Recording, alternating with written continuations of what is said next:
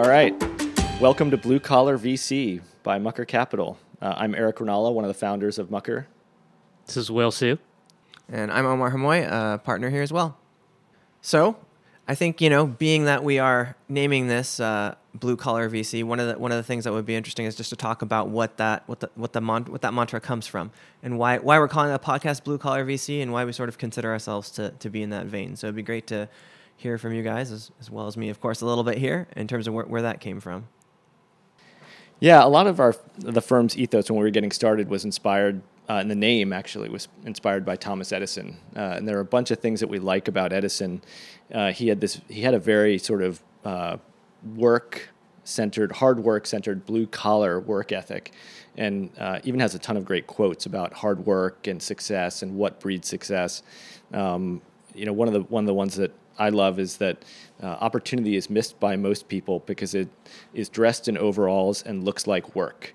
And he had this ethos around just hard work and iteration. He created what was really the first industrial laboratory in the United States, where he had all these other inventors come in and work with him, almost as portfolio companies or co-founders in his lab, and they were just tinkering on things, and those guys ended up being called Edison's muckers, because one of the things they were trying to work on was a better formulation for bricks. So they were in the mud and muck, and Edison was already kind of famous at that point. Reporters saw them, took pictures, and referred to them as his muckers, and that name stuck. But I think that was also emblematic of just the hard work and sort of blue-collar ethos, always trying to invent new things, try new things. The other reason we like to call ourselves the Blue Collar VCs is the type of entrepreneurs that we invest in. It's very ostensibly we are in a secondary geography, right? We're not in the middle of the valley where, there is tons of activity around venture and entrepreneurship. And the type of entrepreneurs we invest in are those who don't necessarily have been in the venture or entrepreneur business their whole life. This is something they choose to do because they want to solve a problem, rather than this is a sexy path to create an amazing career and make billions of dollars, right? They really view this as a bottoms-up way to solve a problem, create a solution, build a great business, and then whatever the financial outcome might be. And maybe they are still blue-collar at the end of the story, but they have achieved something they wanted to achieve. So it's more about the pedigree and a little bit sort of thinking about how important that is for our type of entrepreneurs versus what we might find elsewhere. Yeah, certainly we love to invest in the Ivy League, the Stanford, the MIT entrepreneurs, but that's definitely not a prerequisite. For the majority of my entrepreneurs, I have no idea where they went to college. That's not something I even ask in the first meeting. I ask about what they've done in the past, why are they starting this company. I want to find interesting tidbits around how they problem solve, how hard they iterate, and how dedicated to the idea they are, and of course, how smart they are. But, just trying to find a checkbox around where they went to school, that's really, really unproductive as far as finding great entrepreneurs who are passionate about an idea and have a unique insight on what they want to achieve. Mm-hmm. That makes sense. I mean, ultimately, that's not a thing we care a lot about, is where someone went to school or even where they've worked or where they're from or even how we met them. It's really about the unique insight they have and their ability to build a product or a business around it. I mean, for me, one of the things, just when I heard the term blue collar VC, I think it's one of the things that it struck me was, it's sort of alluding to the amount of effort and hard work that goes there. Because of course we're not blue collar. We're dealing with millions of dollars here, helping companies that are building large enterprises, and so we're not trying to be appropriative of the term blue collar and pretend that we're out there sort of doing all this sort of deep labor. But at the same time, it really is in its own way sort of aspirational about the work that goes into those companies. So I just thought it was sort of pretty inspirational in that sense. Well, and I think at the beginning of the company building process, it is just a lot of work. Yeah. And it may not be blue collar work, yeah. Digging or working, literally with your hands. We invest in software companies, so yeah. maybe hardware companies. It is working with your hands. Keyboards, yeah. Right. But it's grueling hard work. Right. And I think that's, I think the blue collar notion is in some sense like evocative of that, right? Yeah. Like how hard, it's just hard work. Yep. And most of the time it's not glamorous. And Right. I think there's like the TechCrunch effect that makes everyone think that being a startup founder is super glamorous, because what they read on TechCrunch is raising at unicorn valuations and exits and, you know, fancy VCs investing in the company. It all seems celebratory of, and there are a lot of highs in the, you know, in the process, usually down the road, but a lot of times it's lows throughout the whole process and it doesn't work out. And that's, I think, what, you know, what people don't see, and especially the hard work, like the grueling hard work in the beginning. Yeah. And you alluded to this, Eric, like when we were talking before, but the name Mucker is weird. And I think people ask about it a lot. Can you go back to that and touch on that again? Like in terms of like why we called the firm that?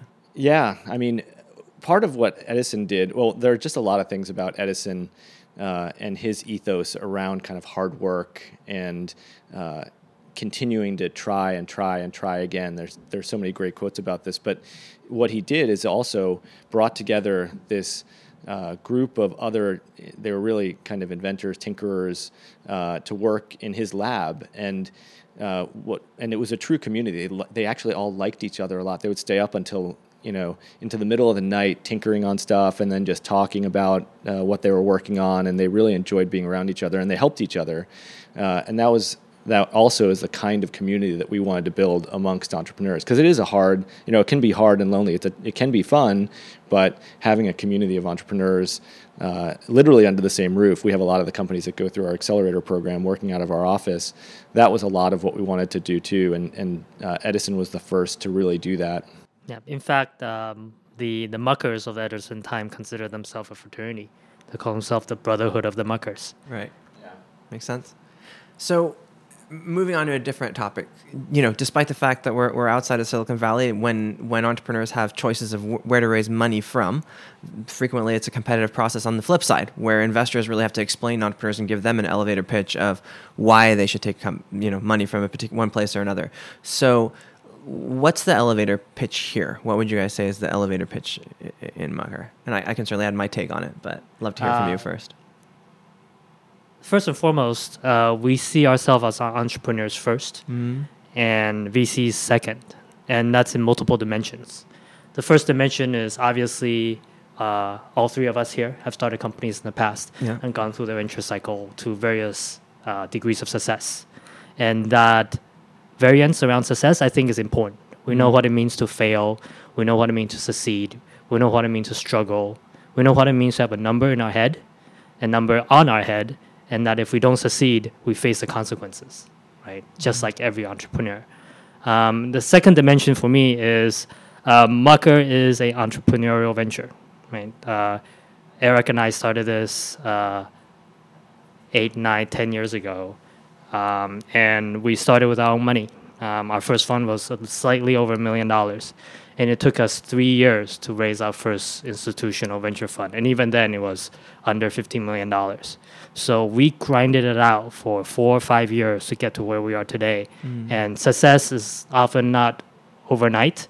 Success is a long, long slog, and then all of a sudden something happens, and you seem like you achieved something great, but in reality, it took you a long time, and you're building one brick at a time. And the final brick looks like amazing, but it really took a long time. And that's us. And we believe that that's the more typical entrepreneurial journey rather than I start a company, 6 months later, I have $50 million, and 12 months later, I sold the company for billions of dollars, and I'm on the cover of Times. That's one out of a few thousand. And maybe most of those people are in the Bay Area. But for us, it's really about hand-to-hand combat and getting to the next level one step at a time. Yeah.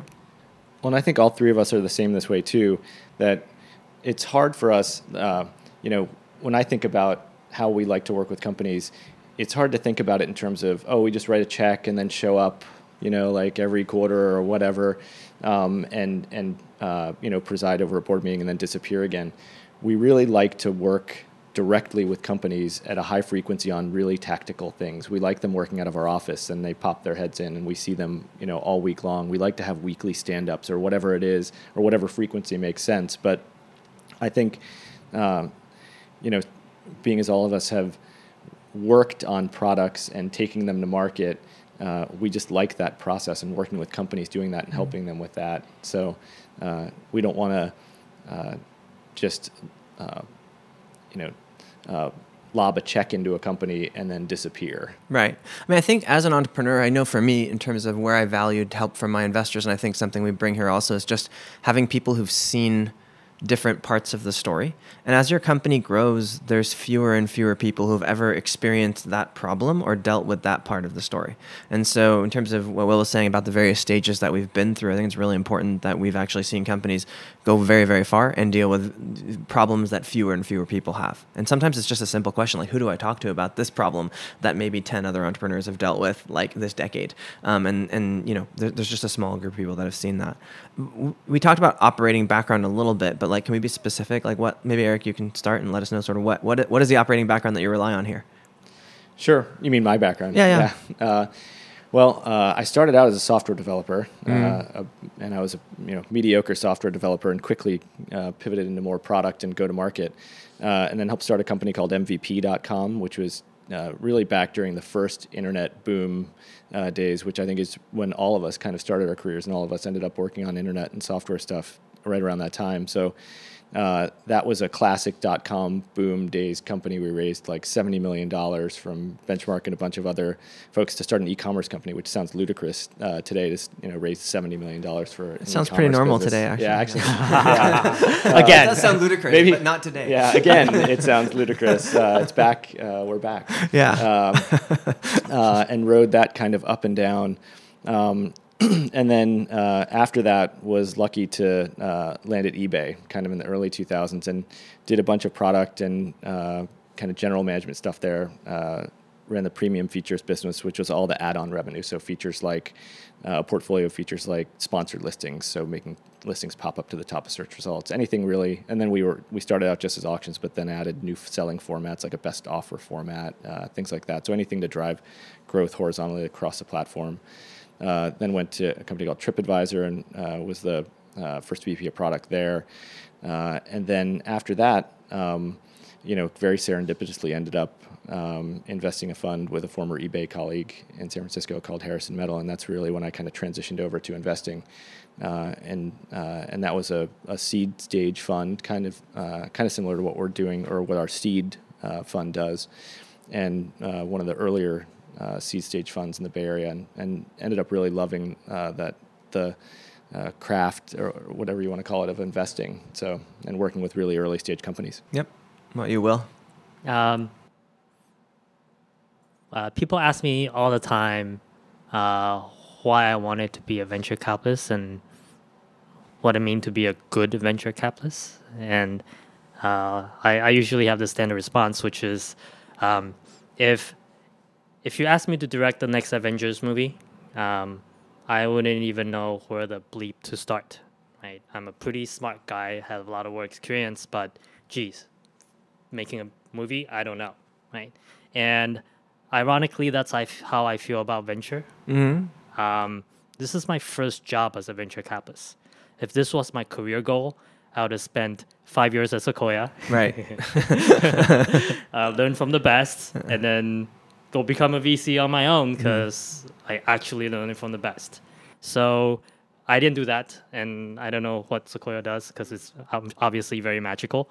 So the only way I can be a VC is actually not be a VC. Mm-hmm. And not being a VC means that I try to focus on the operational and the tactical parts of building a company because strategy is 2-3 hours of a whiteboarding, but execution is 10, 20 years of your life building a business. Mm-hmm. And every millimeter of kind of incremental improvement over that long haul can be tens of miles of eventual success above your competitor.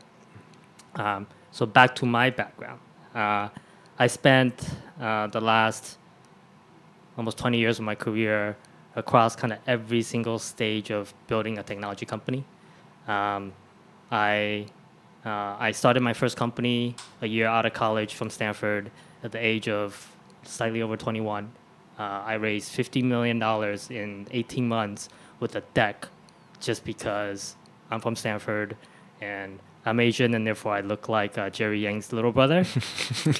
And back then, pattern matching means that, oh, you're from Taiwan, Jerry Yang's from Taiwan, you're from Stanford, you have an engineering degree, great. Here's $50 million. Unfortunately for my investors, I was a terrible entrepreneur.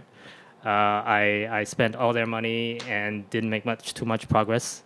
And when the market crashed, I was actually fired by my VCs for the lack of monetization that my company was doing. Sounds kind of familiar. Yeah. Right? We had a lot of users, lots of employees, and a bunch of charts goes up to the right except for revenue. And that's obviously is a little bit of a problem.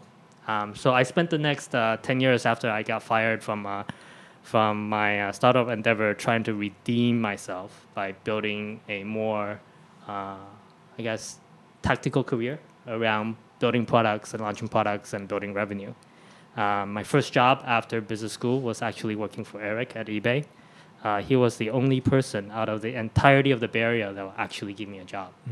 Everybody looked at me as some .com kid who actually doesn't know how to do anything and will probably politic their way around them and try to be their boss in 6 months.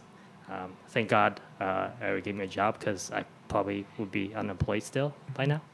And then I spent my time working at a few startups, Series A startups, Series C startups, and I eventually landed at AT&T after 2008, running product for its digital advertising division called AT&T Interactive, where we grew revenue from about $500 million to about $1.5 billion and managed about 300-400 people. That was my big company experience, and it was great. It was fun. It was nice to really understand how to create leverage and how to use culture and strategy and tactical kind of business planning to create impact on the business, but also kind of made me realize that at the later stages, it's probably not where I want to be. And now I want to go back to my first love of being an entrepreneur. And that's how we ended up at Mucker. Got it. Awesome. Well, I guess I made you guys answer that question, so I'll be fair and answer it myself. My background, I went to school here in LA. I went to UCLA, and after college started a company. It was a consulting company, and I ended up starting 4 companies in and around the Santa Monica area. Before there was any sort of investors here, before the Muckers of the world existed, there was no money. They were all bootstrapped. Hiring people was very difficult. Putting everything together was very difficult. And those companies, I would say 2 of them had measured success. 2 of them just didn't go anywhere. In between, I would get quote unquote regular jobs to try and pay for my entrepreneurial habit. And then my 5th company was called AdMob. It's a mobile advertising network, and Sequoia invested in that company when it was just me, just one person. So I moved to the Bay Area and incubated AdMob at the Sequoia office, which was an incredible experience. And that grew in the Bay Area for 4 years, and then it was acquired by Google. It was a pretty large exit, 2009 timeframe. Then I moved back down to Southern California, and then was recruited by Sequoia to join as a partner on the venture team, and spent 6 years doing that. But came back to Southern California yet again 3 years ago, and obviously recently fell in with this motley crew, and now sort of going through the investing career here after a really long career as an entrepreneur. And I think similar to you, I didn't plan on being an investor. It sort of happened. It wasn't a trajectory, and so the number of lots of failures, some successes, but the lessons learned, I think, are what I definitely rely on to do this, and very focused on helping people build real businesses. So with that, I think it's probably we're going to go ahead and wrap this one up. Unlike what most people, or what I used to think about venture capitalists in general, is they're just difficult to get a hold of. Don't want to talk to anybody, too busy. I think here and probably in most places, we actually hopefully pride ourselves on trying to talk to as many people as possible. So do reach out, give us ideas for this, give us your company ideas. Our emails are on the website. You can email us. We try to respond to every email we can. And most importantly, aside from sending us your ideas and comments and company business ideas as well, please stay tuned for the next episode of this podcast, where we're going to cover a few more of the concepts we like to discuss here. And we look forward to chatting again with you guys soon. Thanks.